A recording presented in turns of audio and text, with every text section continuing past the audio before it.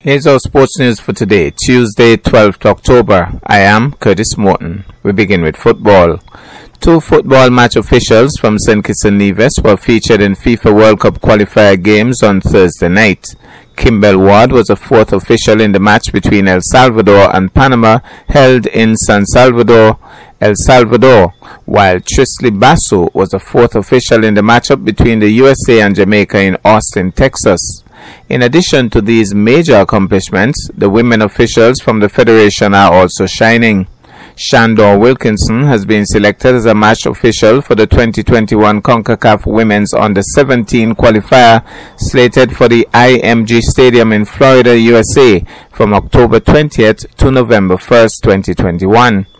Chairman of the Referees Committee on the Executive of the St. Kitts and Nevis Football Association, John Bergen, said these selections are a testament to the SKNFA's development of referees and match officials over the years. The SKNFA has invested heavily in refereeing, and it is seen now on the field of play. Presently, we have 6 match officials, 3 referees and 3 assistant referees appointed FIFA officials, he said. I must give commendation to the former SKNFA executive led by the late Anthony Johnson. The referee department, managed by Mr. Malcolm Ramsey, has done a tremendous job in getting the performance of our referees to an elite level over the past couple of years. Mr. Ramsey is assisted by Delroy Jeffers, the assistant manager of the referees department, and Macefield Nisbet, a referee instructor from Nevis. A lot of work has been done and continues to be done, he said. Now to cricket, it was one of the great IPL all-round performances as Narayan's 4 for 21 and 15 ball 26 swung and changed the match. 3 balls of Sunil Narayan with the bat changed the game, putting Kolkata Knight Riders one step closer to the IPL final. It was tough though. Royal Challengers Bangalore were defending a total of 138 with fearsome spirit. The score was 80 for 3 in the 12th over. The Sharjah slowdown was well and truly on. On this pitch, an equation that reads 59 from 51 can be dicey. You can't leave it too late. Too many variables. So Knight Riders sent in their pinch hitter, and he went 6, 6, wide, and then 6. 3 balls of Narayan changed the game. 24 balls earlier had set it up. Royal Challengers actually had a solid power play, 53 for 1 from 8.8. Then he came on and the runs dried up. Only 60 came off the next 11 overs, 60 for 4 at 5.45. Virat Kohli clean bowled. A.B. de Villiers clean bowled. Glenn Maxwell completely deceived. Most people need a cheat code and a computer screen to pull that off. Narayan doesn't. He imposed video game logic on this real-life game and turned it into Knight Riders' favor. Pressure was mounting on Kohli. He had slowed down once again after the power play, 24 off 16 and 15 off 17, and his desperation was apparent. Narayan knew that in these situations, batters often forget about the basics and just swing across the line. Even one as good as Kohli was susceptible to this weakness, as a straightforward off-break sneaked through his defenses. Doing de Villiers required a bit more subtlety. Royal Challengers' talisman had come out with a plan. It involved thrusting his front foot outside off stump to eliminate LBW and playing across it. Narayan though spotted the smallest gap between bat and pad, and he targeted it with missile-like precision. Pace, drift, length and spin, everything came together as de Villiers played all around an off-break and lost his middle stump. That only left Maxwell, and having to do all the heavy lifting with time running out and the spinners closing in, even those invincible sweep shots of his suddenly looked not quite invincible. Narayan got him to top edge one straight into the hands of short third man. Knight Riders had saved their mystery spinner for Royal Challengers' big free, and it worked a treat. 12 runs, 17 balls, and 3 massive wickets. Summarized scores: Kolkata Knight Riders 139 for 6, Gill 29, Narayan 26, Laya 26, Shahal 2 for 16, Harshal 2 for 19, Siraj 2 for 19, beat Royal Challengers Bangalore 138 for 7, Kohli 39, Narain 4 for 21, Ferguson 2 for 30, Kolkata Knight Riders won by 4 wickets. And in our feature story, we go back to football. Recently, I sat down with top FIFA referees assessor Malcolm George Ramsey in an exclusive interview. Here are some excerpts. My job is really to assess the match officials, as most people know what it is by now, here in Nevis and in St. Kitts Nevis and by extension the other parts of the Caribbean and CONCACAF.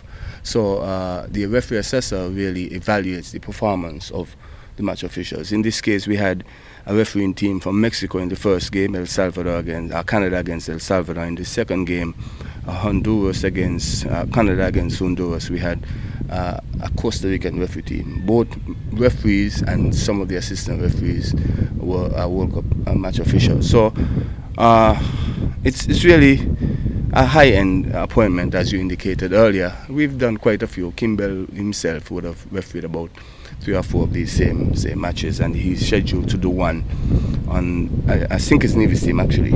Kimball, Ward, Graeme Brown, Mario Parry, Kimball and Mario from Nevis, Graeme and Chiste Basho from St. Kitts will be the 4th official. They will be travelling to Canada on the 12th to do Canada against Costa Rica.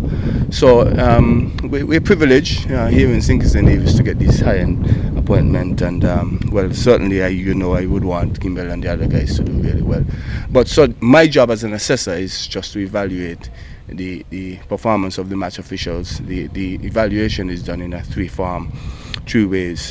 First of all, I have a discussion after the match with the match officials. So it's more of a discussion, not telling them, it's just that you did so and so wrong. Exactly, but finding out why they did whatever, and then we come to a conclusion as to the final decision, what it could have been. Plus, you have footage to back you up. Absolutely, and it will be like positioning and movement decisions, especially key area situations like penalty area incidents, red cards, no red card, those kind of things.